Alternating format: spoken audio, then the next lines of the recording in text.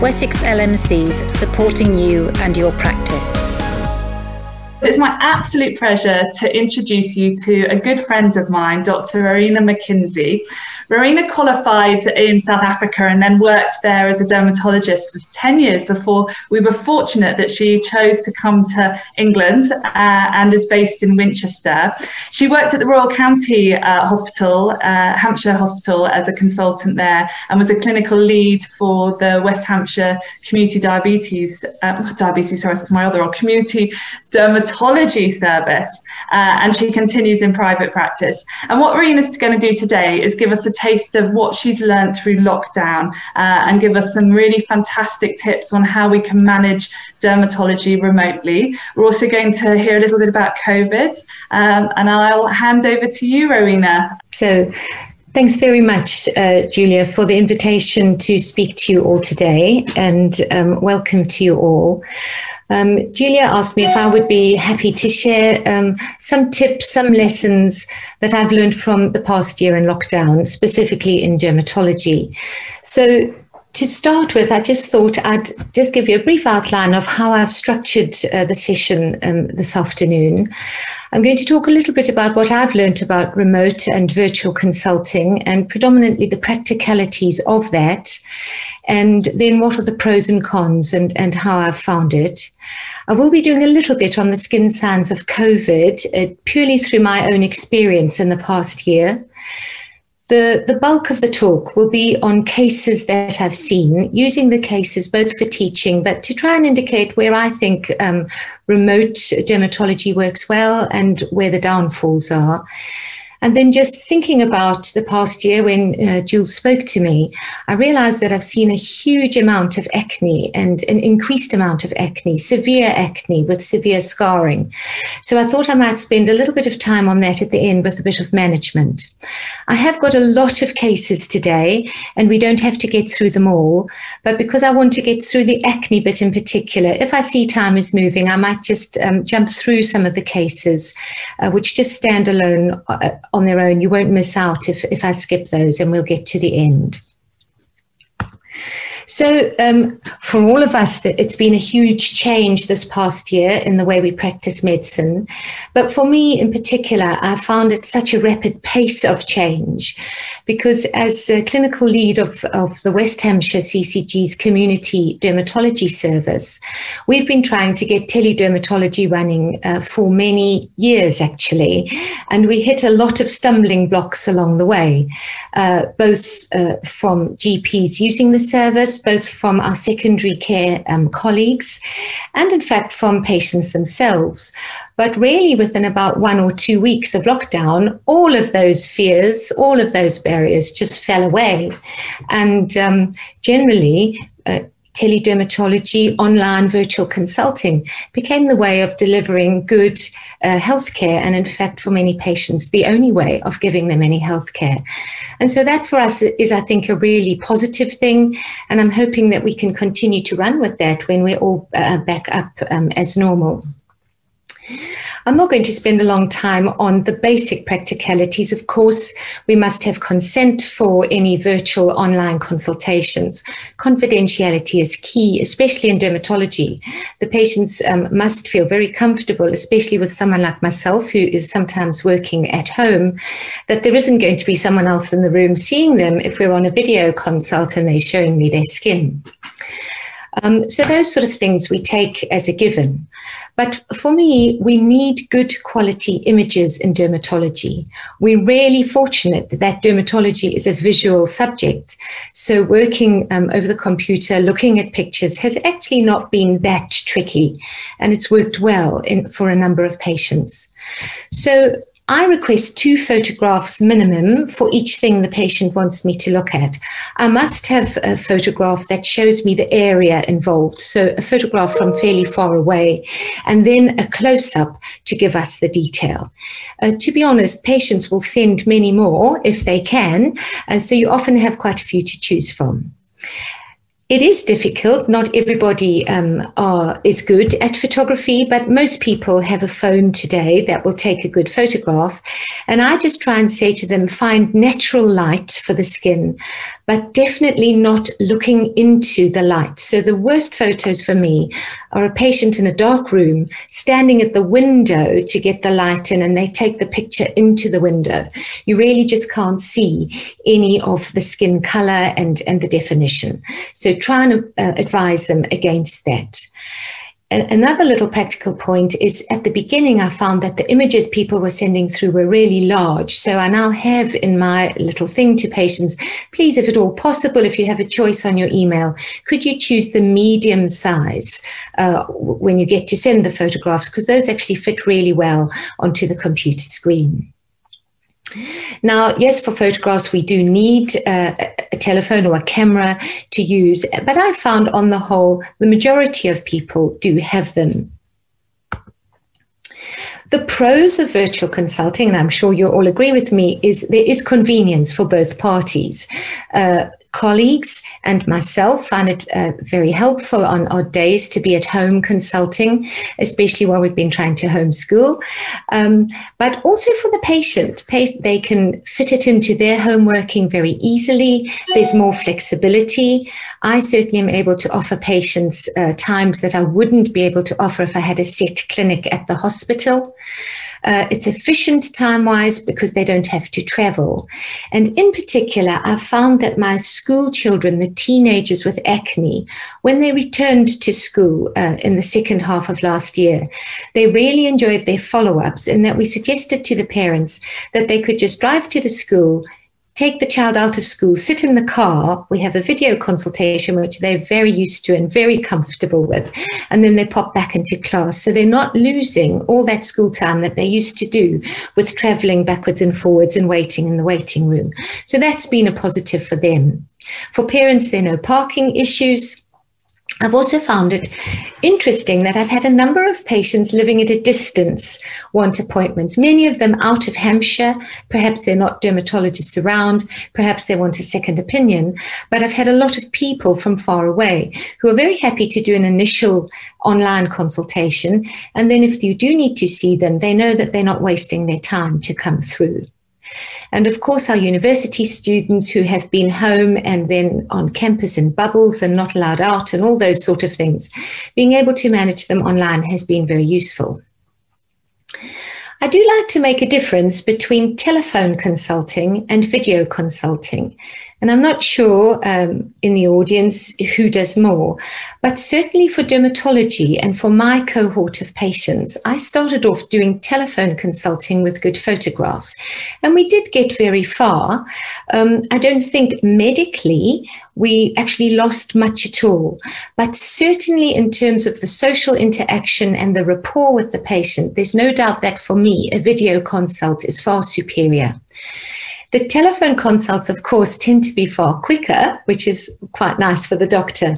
But on just questioning my patients as we go, the vast majority, I would say 99%, will opt for a video consult if given the chance. They like, if it's the first time they've met you, they like to see you, they like to know who they're talking to. And I suppose in lockdown, some of them were just quite lonely and they lacked the social interaction. So I've now moved almost predominantly to video consulting. I still need photographs. You really can't assess the skin over the video. But it's a few patients that prefer the telephone. As we found in our telederm pilot for the CCG, telederm and photographs are very good for single lesions. In fact, they are also good for a few of the inflammatory skin disorders and things like eczema, psoriasis. They can be managed really well. And very definitely acne has been a big win doing that online. I find that a very, very satisfying service and people seem to like it. And in fact, when I could offer face-to-face, many of my acne patients have requested that they stay with a video consult.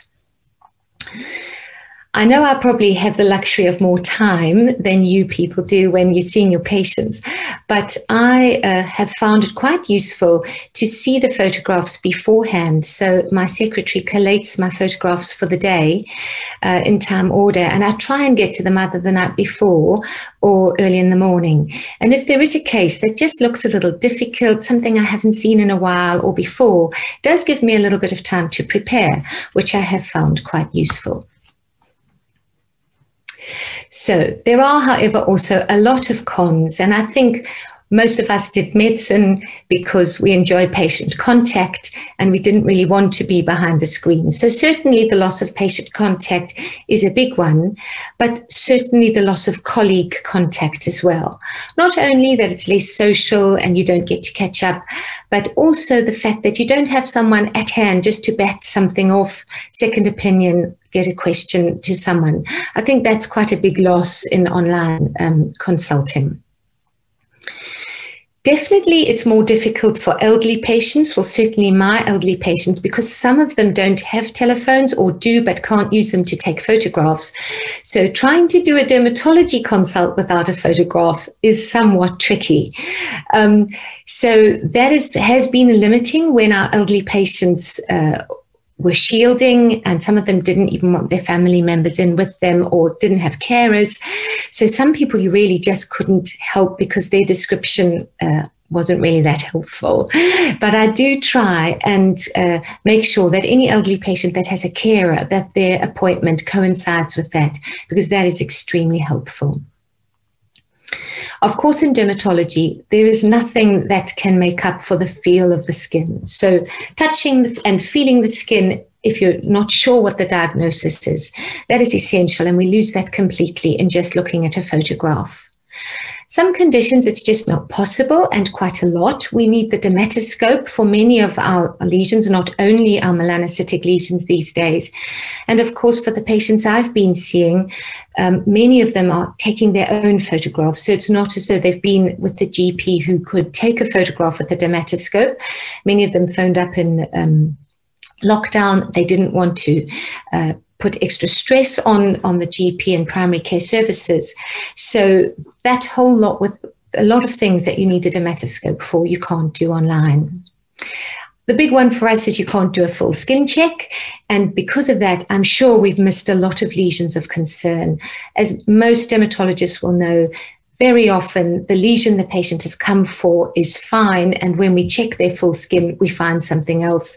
So once you've reassured someone online and they're very unlikely to come back for a while, understandably. And so we probably are missing things that we wouldn't have done if we'd seen them face to face. And then something I found out about 2 or 3 months into lockdown is you can only temporize for so long. So at the beginning, most of the patients that we saw that had things that, you know, were a single lesion, maybe a BCC, something not very urgent, but you could say to them, look, I'm sure it's a BCC. I do need to check that face to face, but, you know, it can wait a few months, 3 or 4 months, and we'll be back and we'll be seeing you. Well, of course, as things have gone on, you could no longer say that to the patients that you'd said you'd see in 3 or 4 months face to face. You really had to see them face to face. And then I will say that I have found it quite labor intensive in the fact that there's a lot of admin, and I really wouldn't cope without my secretary collating photographs, making sure patients have sent the photographs. She checks them for me and weeds out any that she thinks are completely disastrous and asks the patients to resend them. And then also after an online consultation, particularly in dermatology where there are lots of different creams and different timings to use them, very often we'll need to do a written care plan via email, which I find takes a bit longer than if the patient's with you and you're just jotting down a few notes that you can give them to take with them. So that's a little bit just about consulting online. And I'll move now to a case, which really is a case study, I suppose. It tracks the course of this young girl over the past year. And I think it's quite interesting in that it gives us quite a few signs of what we see in COVID that happened to this one poor young girl. She's actually someone I know. She's 20 years old.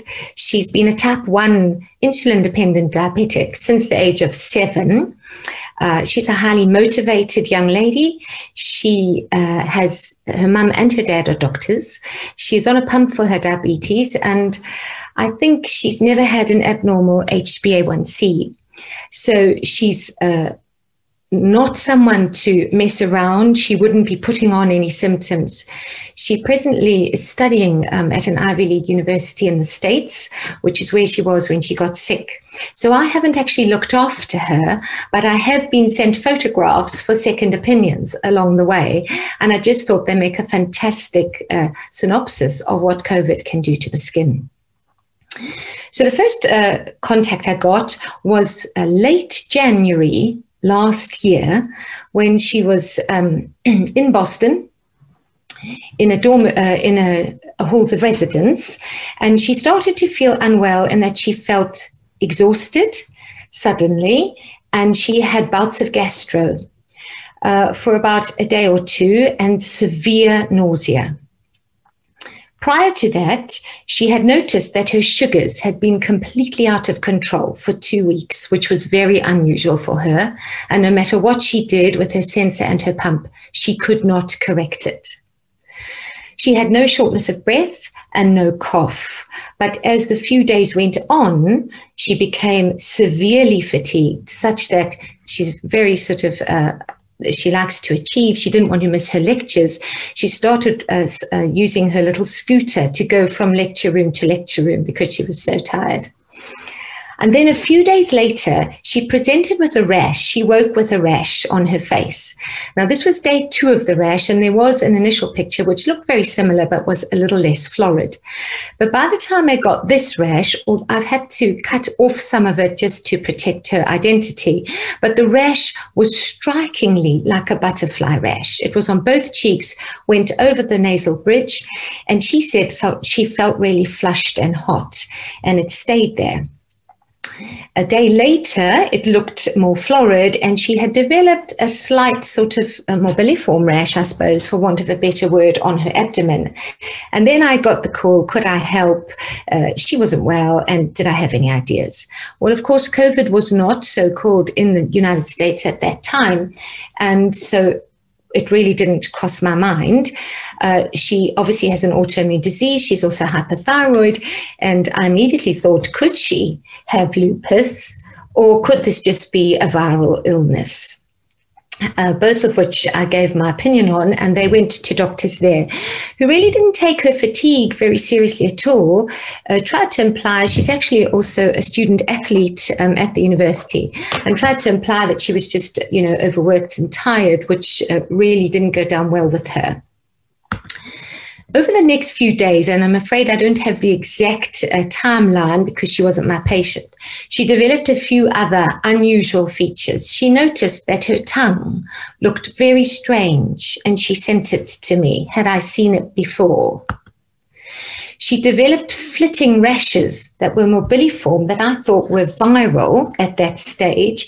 And at this stage, I started to say to her, could she perhaps have something like slapped cheeks, a parvo B19? Her mum by that stage had gone over to be with her and was taking her to doctors and requesting bloods.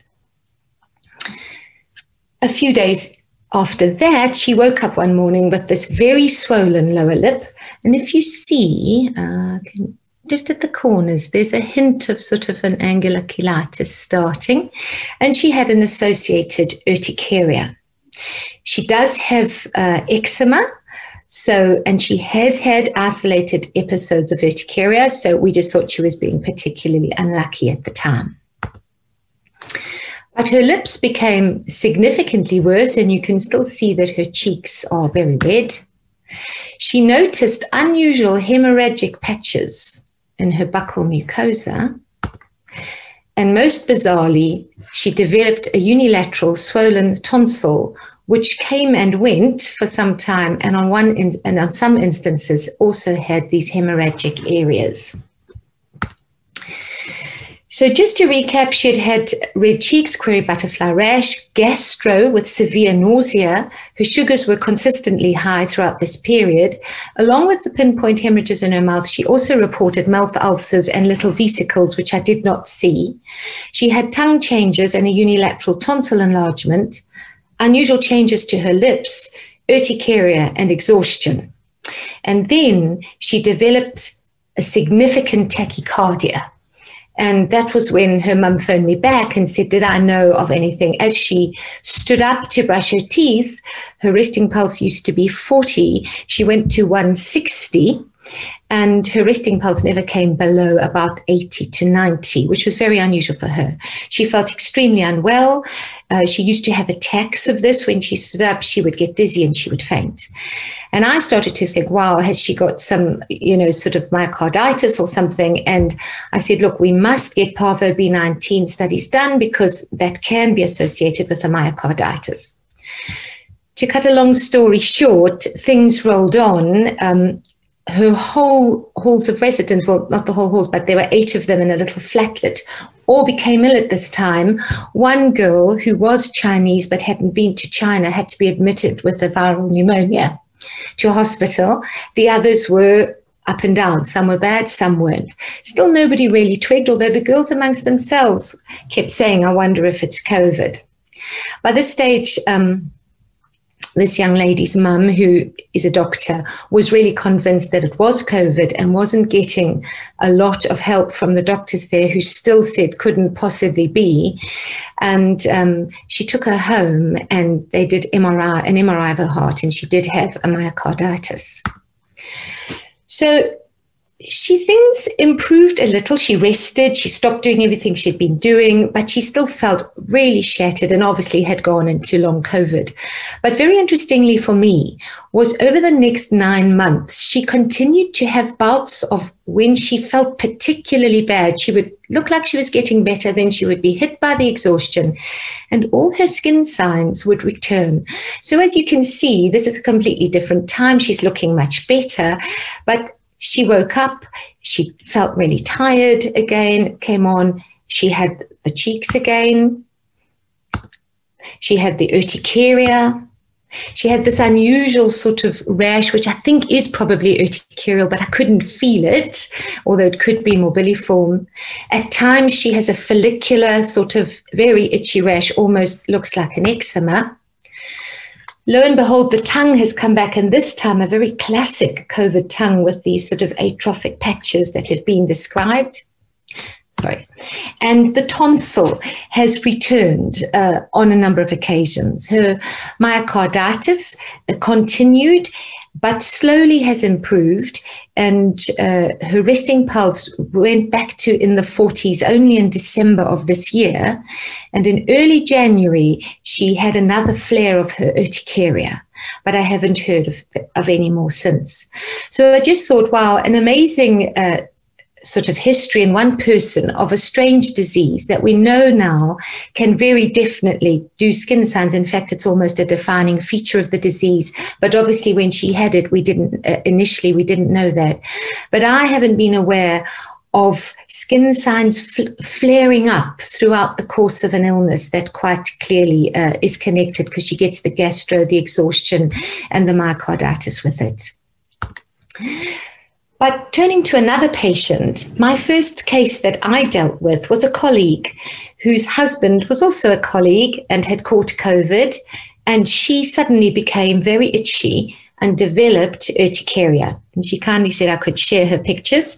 So she phoned me in lockdown and said, listen, what do you think?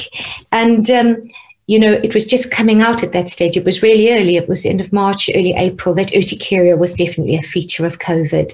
So she had it on her palms, she had it on her legs, and she ran a mild course of COVID. The urticaria persisted. Antihistamines did help, and it stopped after her COVID settled, and she's had no sequelae. Then I didn't see any more skin signs of COVID until a couple of weeks ago, when this man was referred to me with his hands. And his story is that he's been completely well.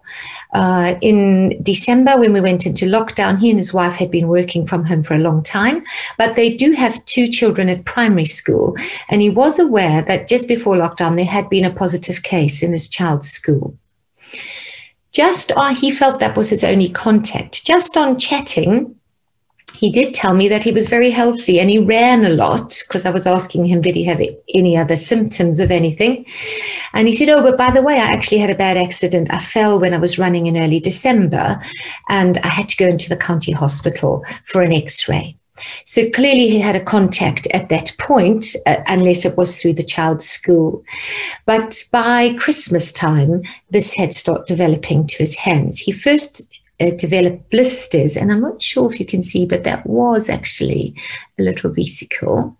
And then quite clearly he had these vasculopathic sort of changes, which pre-COVID, you might think of lupus or vasculitis or little microangiopathy. But very interesting, and I think these are COVID fingers as opposed to COVID toes. They do not look like just chilblains. They were extremely sore. He had the swelling.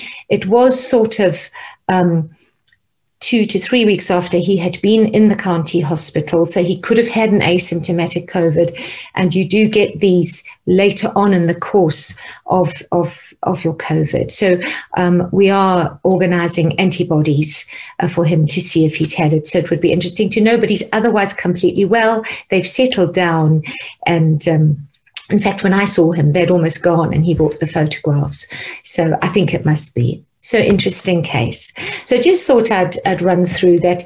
We're in COVID, the related rashes now, maculopapular eruptions, normally during COVID, about 47%, about half of the skin signs we see. Urticarial lesions are common, and they occur early on and during. The pseudo chilblains, or the COVID toes, or the COVID fingers, which is a microangiopathy, really little clots from COVID. That normally occurs when they're convalescing from their COVID. I haven't seen any vesicular eruptions, although the young lady who I spoke about is adamant that she was getting associated vesicles in her mouth every time her tonsils blew up and she got the little hemorrhages in her mouth. And interestingly, although I don't have a photograph, her mum actually contracted COVID when she was with her, and she sent me a picture of significant livido, but she actually was very sick for a few days and then recovered. So livido and some necrosis is definitely known in COVID. So now to move on to just some case studies of patients that I've seen over the year, patients that have taken their own photographs, because I thought it would be good for you to see the quality that we've been getting, and I'd be interested to know about your experiences of the photographs you've been getting. So things that work well for me are single lesions. So this is a benign intradermal nevus. It saves the patient coming in. He wanted it off purely from a cosmetic point of view, so you can discuss that very nicely online and plan the time that suits him. So there's only, at this stage, there was only one face-to-face interaction rather than two.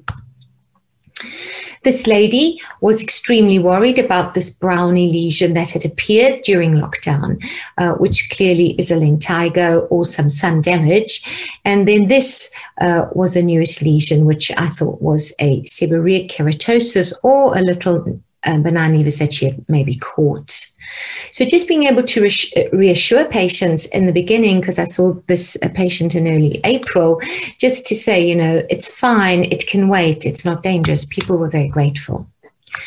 So a nice classic seborrheic keratosis. We like to say they stuck on. It looks like you could just pluck them off the skin. Normally they come to you because, as in this case, it's been irritated. They look a little bit black, and that makes people anxious, understandably, but it's normally just that it's been caught and the blood supply has been disturbed. This was a patient that I spoke about, people from far and wide. He actually lives in Hampshire, but had been in Dubai for about 6 months when this popped up on his leg, and he was very anxious about it. So he was in lockdown in Dubai, couldn't get to see a doctor, and was really grateful to be able to be reassured over the phone. And then, of course, in the summer when he came back, we were able to take it off for him because he didn't like it. Again, this lady, just a nice picture of a seborrheic keratosis. You can actually see the little horn cysts, the little warty appearance stuck on. Very nice to reassure them there's no problem. This one was a little different. It was a lady that had this lesion. It was new. And when I looked at it on this sort of full view, I thought maybe that was a little hemangioma. But when I looked at the close-up, you could clearly see that that was hard and there was a little gutter around it. And actually that was a giant comedone. And that was just a whole lot of debris that had caught in there. I was pretty sure, but anything like that, I'm always happier to look with a dermatoscope. So I reassured her online and then asked her to pop in when we were open again for non-urgent stuff. I've seen a lot of cysts this year being referred. I think maybe patients have had a lot of time to catch up with things they've been meaning to do for a long time, because a lot of people have said, oh, I've had it for a long time and now I just want to get rid of it. But cysts are actually quite difficult to do online. As you can see here, you really can't see the cyst. It is sitting over there, but it's difficult. Now, this patient was actually amazing, because not only did he send this photograph unasked for with the marking where it was, but he actually showed me there that it was not attached to any underlying bone. So actually he did do his own examination, and that made it easier to say, yes, I'm sure it is a cyst, and we can just book you when we are doing non-urgent work again. You don't need to come in for that consultation. We're happy to just see you on the day. Another lady with a cyst that had quite a dark center, and at first I was a little concerned before I looked at the higher view that might be melanocytic, but here quite clearly there is an underlying cyst, and that is the comedonal plug in the cyst. Now, one thing that's worked really well is solar keratoses, because solar keratoses we've been able to treat with Effudex at a time when people don't mind what they look like because they're not being seen in lockdown. So that's been useful. I've only had the odd person that's doing a lot of work on Zoom who hasn't wanted to use Effudex, but the elderly folk have been really happy to do it while they're not socializing. So this gentleman actually came in or sent this photo in for this lesion, which really was causing him discomfort, which normally is a sign that the solar keratosis might be changing. He hadn't really noticed that one. That wasn't sore at all, and he had a number of others. But clearly the ones that are worrying him, that you can't see them to treat just with liquid nitrogen. Normally, if there was just one lesion like that, I'd probably just freeze it because it works well and it's quick. But Effudex worked to treat. And so people have been happy, whether it's just one or two lesions or multiple lesions across the forehead and the scalp, to use it. This lady is a well-known patient to me. She's had a number of Bowens treated in the past, and she sent in a photo of her new Bowens. And again, Effudex works really well with Bowens, as with solar keratoses. I treat twice a day for 3 weeks. I know some people do once a day for 4 weeks, and that's fine.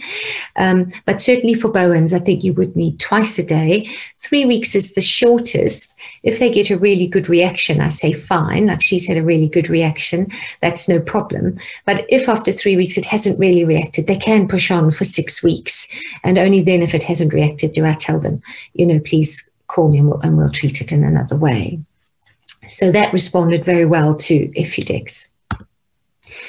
These are two patients that also, just to show you, Effudex can be used to good effect just in a small area. You don't have to use it over the whole area that we normally do. So this lady on the right of my screen is well known to me with multiple BCCs and significant sun damage. And I had actually, just prior to lockdown, biopsied a lesion that I thought was a small BCC. And it came back as a dysplastic solar keratosis. And clearly I hadn't got the whole thing out because I was just doing a biopsy. So I asked her to follow up with Effudex, and just to show you, just one small single lesion, you can get quite a florid response.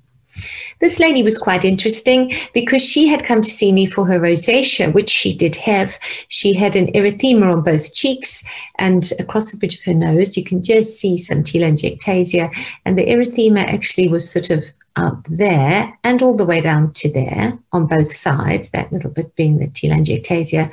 But on this side, I could see that this was really crusty and thickened. It just looked different. And so I gave her Effudex, and it's a good diagnostic tool. It worked really well. So that was a solar keratosis on top of her rosacea. Unfortunately, I didn't have the pre-photographs for this gentleman because I actually did see him face to face sort of in about October, and asked him to treat a significant area with Effudix. But just to remind you that it can be quite a florid response, and patients really need to be spoken through very carefully what they're going to have to expect. Otherwise, you'll get a lot of phone calls. But if they know that they're going to look sore and it might be a little uncomfortable, they cope with it better. I do feel that one thing that you shouldn't forget to do when people are treating a large area is to tell them to not use soap to wash the area, but to wash with a cream, either a creamy wash, but actually a cream, something like aqueous cream, which we don't like for moisturizing the skin, but because of its aqueous base, it's actually really good for washing the skin, I find, when you're using Effudix, because they can put it on before they shower or wash their face, wipe it off with damp cotton wool and warm water, and it will remove a lot of the extra sort of scale and debris that's collected, and it makes it more comfortable for them, and they can dry their skin and put the Effudix on, and they can do that twice a day, but they don't have to wash their skin twice a day if they don't want to. So moving on from SKs, BCCs have also been, we've also been able to manage the superficial BCCs to some degree. So this lady actually came to me last April. She, as you can see, has a big scar here from about 10 years ago. She had had an infiltrative BCC removed, and she reports that this new lesion had been there for about 2 to 3 years. A lot of people came in with things that they'd been leaving for a long time. I think they suddenly had time to deal with them. So she sent in her photographs, and quite clearly I was sure it was a BCC. It gave a history of bleeding. It was uncomfortable, and you could see this sort of ulcerated lesion that's got telangiectasia within it in a very sun-exposed area with a previous history of a BCC.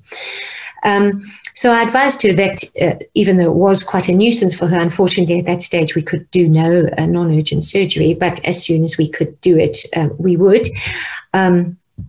And eventually she did have that excised, and it was an infiltrative BCC with some superficial BCC that was at the edge of the biopsy. So we elected to treat the scar with Aldara to treat a superficial BCC.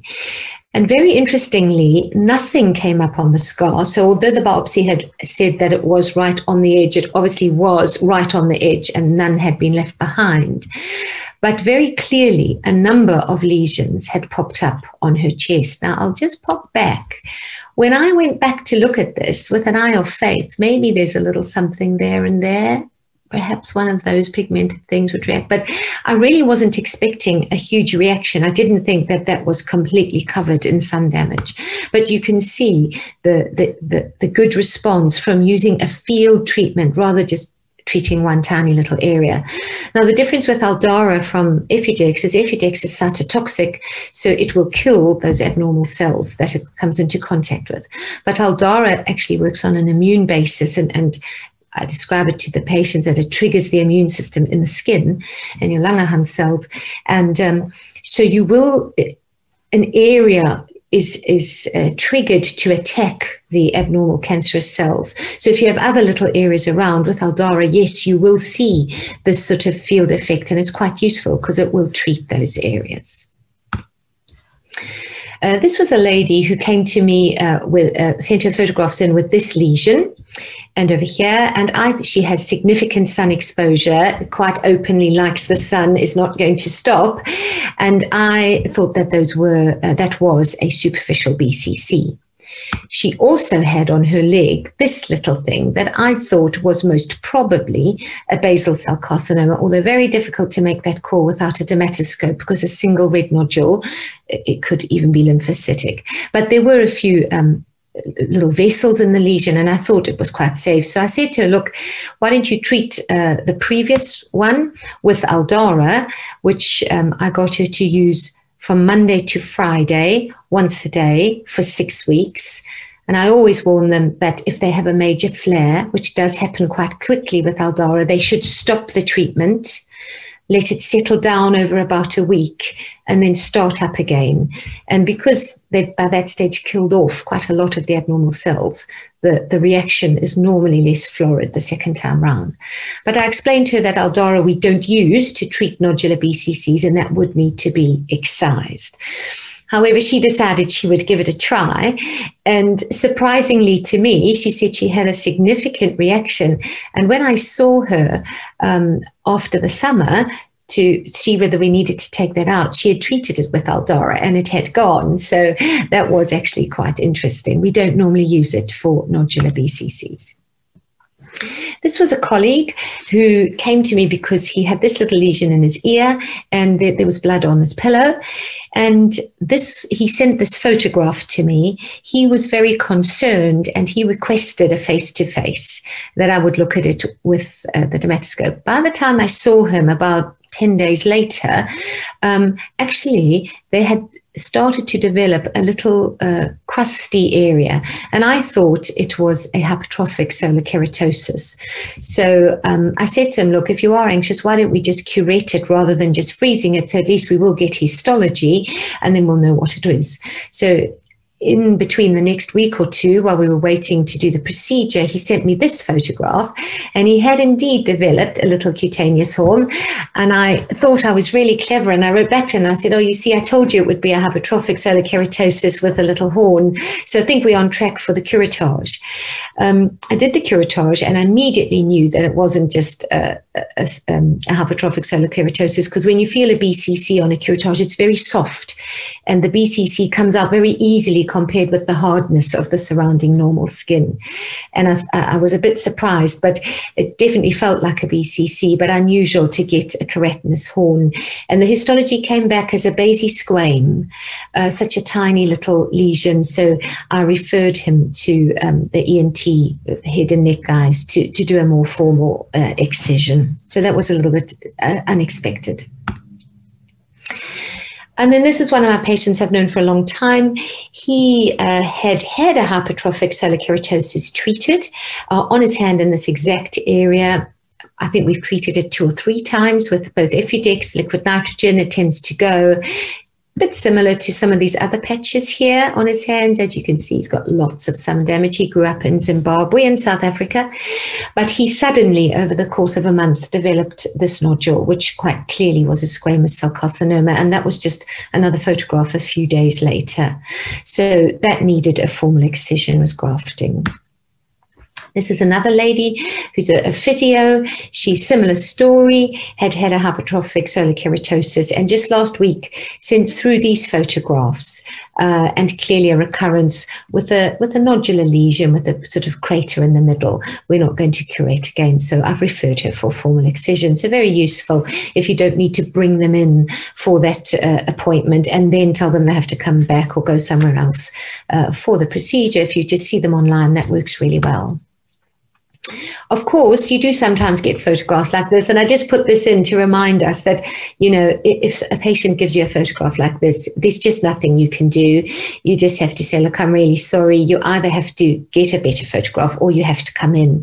But don't ever try and diagnose something on a shocking photograph that will put you at risk, because once you've given a diagnosis, they'll hold you to it. But on the other hand, you get patients who give you this when you haven't asked for it. So this was one of my patients who wanted in particular these 2 moles examined. It was very useful to see that there are quite a lot of moles. Then gave me the high power view with the ruler, which I do now try and tell people to do. So we've got an idea of size. And this was a really classical fried egg, dysplastic nevus with the center. Both of them I wasn't really that concerned about, but because this one was so black and there were a few changes, and I thought it was actually truly dysplastic, I advised that that be excised when non-urgent surgery was back on. So this one, of course, was the patient who sent me 10 other photographs and added this one in. And of course, this was the melanoma, so that those ones, very nice again to have seen him quickly online and then bring him in. All right, I'm just going to run through these for plenty of time for another day. But I was asked specifically to just touch on pemphigoid by one of the people. So this is a patient actually I've been struggling with this year in lockdown. And he developed another rash last year and then an intense itch. And the itch was the problem for a long while before the blisters came out, which can happen with pemphigoid. And they can sometimes have urticarial lesions. So pemphigoid, I normally remember because the D of pemphigoid means deep. So the split is deep at the dermoepidermal junction, as opposed to pemphigus, which ends in an S, and the split is superficial. And that helps you with what it looks like, because when the split is deep, you get these blisters that remain intact for quite a long time and are these fluid filled. In elderly people, the lower legs is a very common area, and sometimes you can get pemphigoid just on those parts. So he had florid pemphigoid on his feet.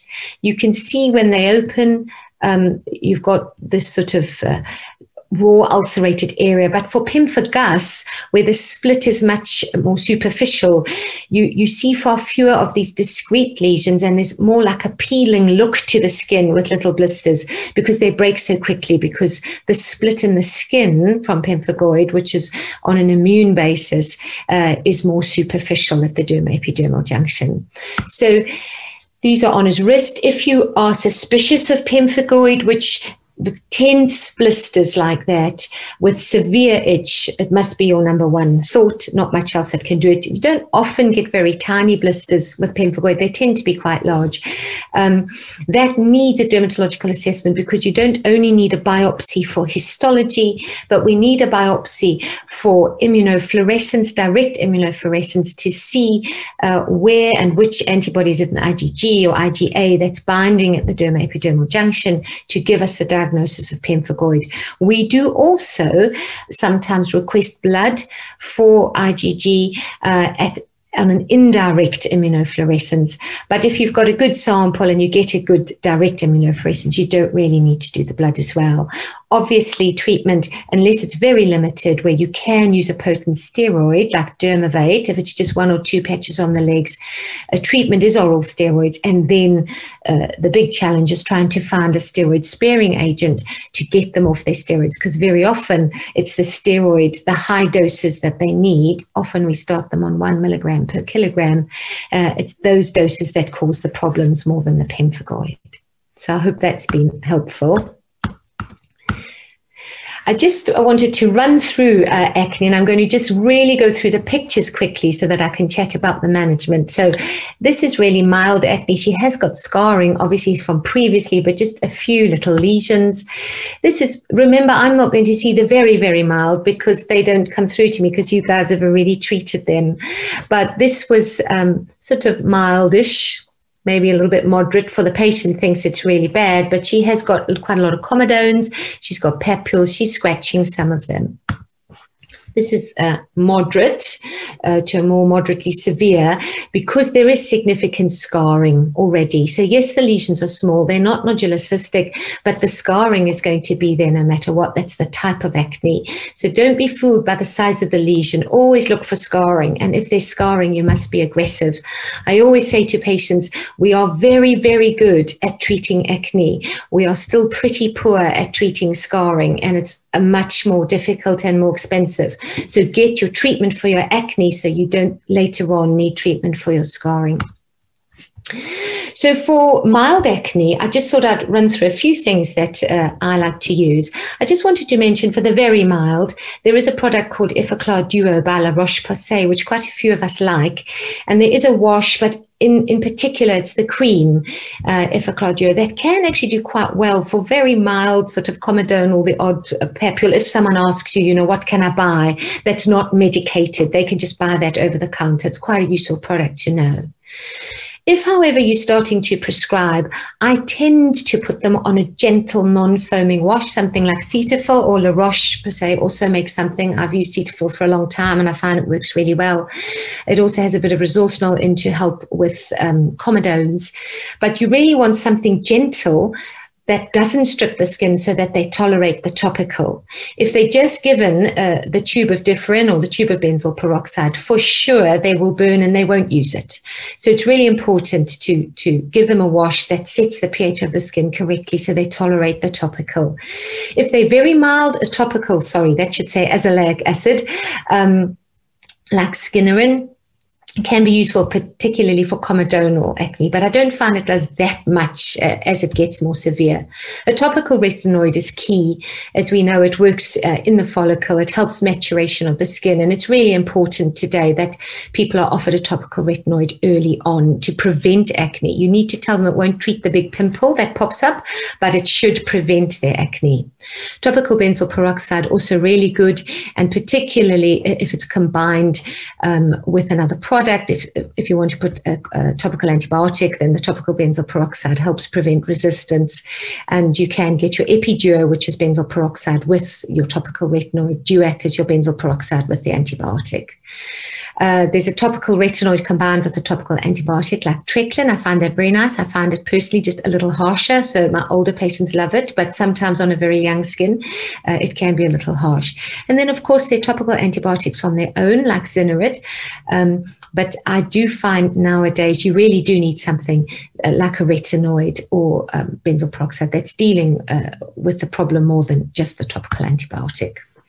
Just a little hint, I always give this to patients. They think you're a bit crazy, but if you take a lot of time telling them how to use their topical, you will get a lot of benefit. I tell them to wash their skin with Cetaphil. They must wait 5 minutes. And then I look at the young people who think I'm really old and crazy, and I say, you know, you could brush your teeth in that time so you don't forget. And they remember it. Then they must dry their, so wash and dry your face. Brush your teeth, apply the topical sparingly. It's not a moisturizer. And then they can moisturize on top if needed. They must start slowly. I normally tell them to start twice a week and build up 1 day every week if they're tolerating, but hold on longer if not. And do explain the importance of using topicals if it's combined with oral antibiotics, because most of the patients I've seen this year were given a topical and the antibiotics, but they've given up on the topical. And of course, they're resistant to the antibiotic. I won't run through all the oral agents, you know them well, but something that comes up time and time again with my severe acne is beware the Mirena coil or any other progesterone-only contraceptive. We were told that the Mirena did not go into the system. It was fine, but we know clearly it's not great for acne, as are the implants and the mini pill. These are just a few pictures to show you the severe acne I've seen that we've treated with Roaccutane with great results. But the scars don't go away. This young lad actually wasn't really sure that he wanted it, even though he had severe keloiding from his acne. This is going through his course, and that's at the end of his course. Might look terrible, but there's no active acne, all scarring. That was his back. Again, the post is all scarring. This was a young lady. On her chest. She had not wanted to do Roaccutane because she was terrified of blood tests and had held on for 3 years. And she just needed a little bit of Emla. But unfortunately, although she's done well, that's her back. So that's hard to get away from. So I do just say, try and remember to encourage your patients to get help early if they can, because there is quite a lot we can do before they scar. Treating the scarring is difficult. Rowena, thank you. I wanted to put a couple of questions to you. Sure.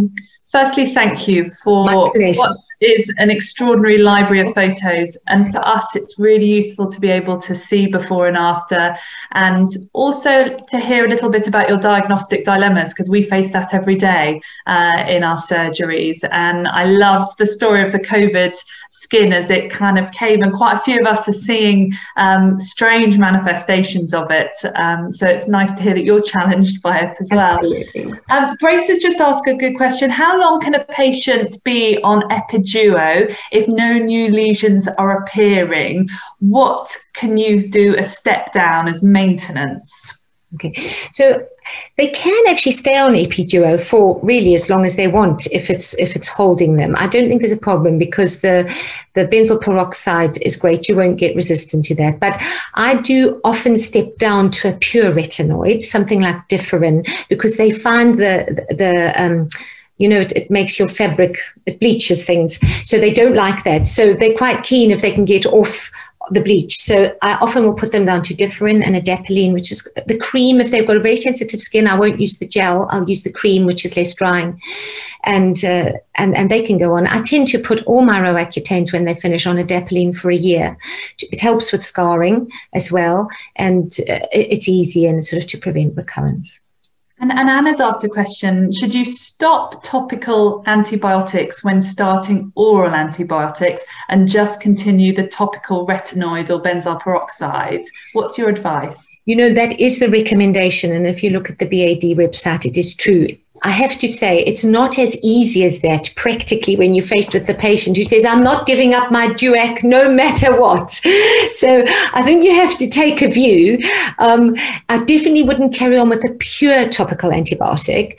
If they use a bit of DUAC, it's got the benzoyl peroxide in, so it's probably not going to, get too much resistance. But yes, there isn't really a need because the oral antibiotic is doing it. Brilliant. Okay. And Sarah's made a comment asking GPs, have you had GPs using an advice and guidance access? We've got it in Swindon Hospital, and their quick replies are always are great for reassurance. And I'd second that, Sarah. I don't do it myself because I've moved out into the community, but certainly at secondary care at Winchester, they do have an advice and guidance. In the community, we also have an advice and guidance, but it wasn't used that extensively, but it is being picked up a bit. But people tended to want once we got the Telederm up and running, they were using the Telederm rather than the advice and guidance. But certainly, I think it's a very helpful. I know I often use advice and guidance with other colleagues myself. So I think it's a good way to practice and very helpful. And Tara's asked a great question. This goes back to when you were talking about what to ask patients to bring to us when they're sending things. Can we have a copy of Rowena's photo advice that you send to your patients? Would you be happy to share that? Yeah, that's absolutely fine. No problem. I'll send that to you, Jules. Yes, send it to me and I'll cascade that out. And I think that's something that's really useful because we're using a system, we can text our patients out of our clinical system through AccuRx and they can reply. So we've got it immediately there, which is really useful.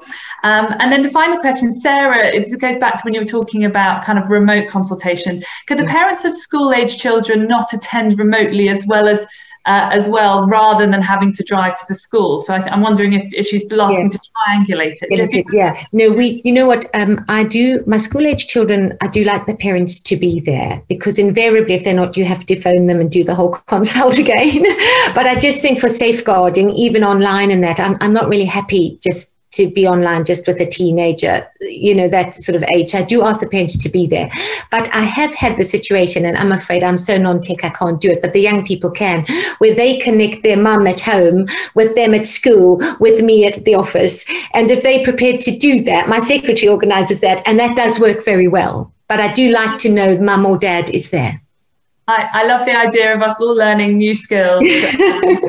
Rowena, that is as much time as we've got for today. And I appreciate you put so much effort into putting that together for us. And my reflections are very much around COVID, around FUDIX and how to use that effectively. And I've also taken a lot of that remote triage advice. So thank you.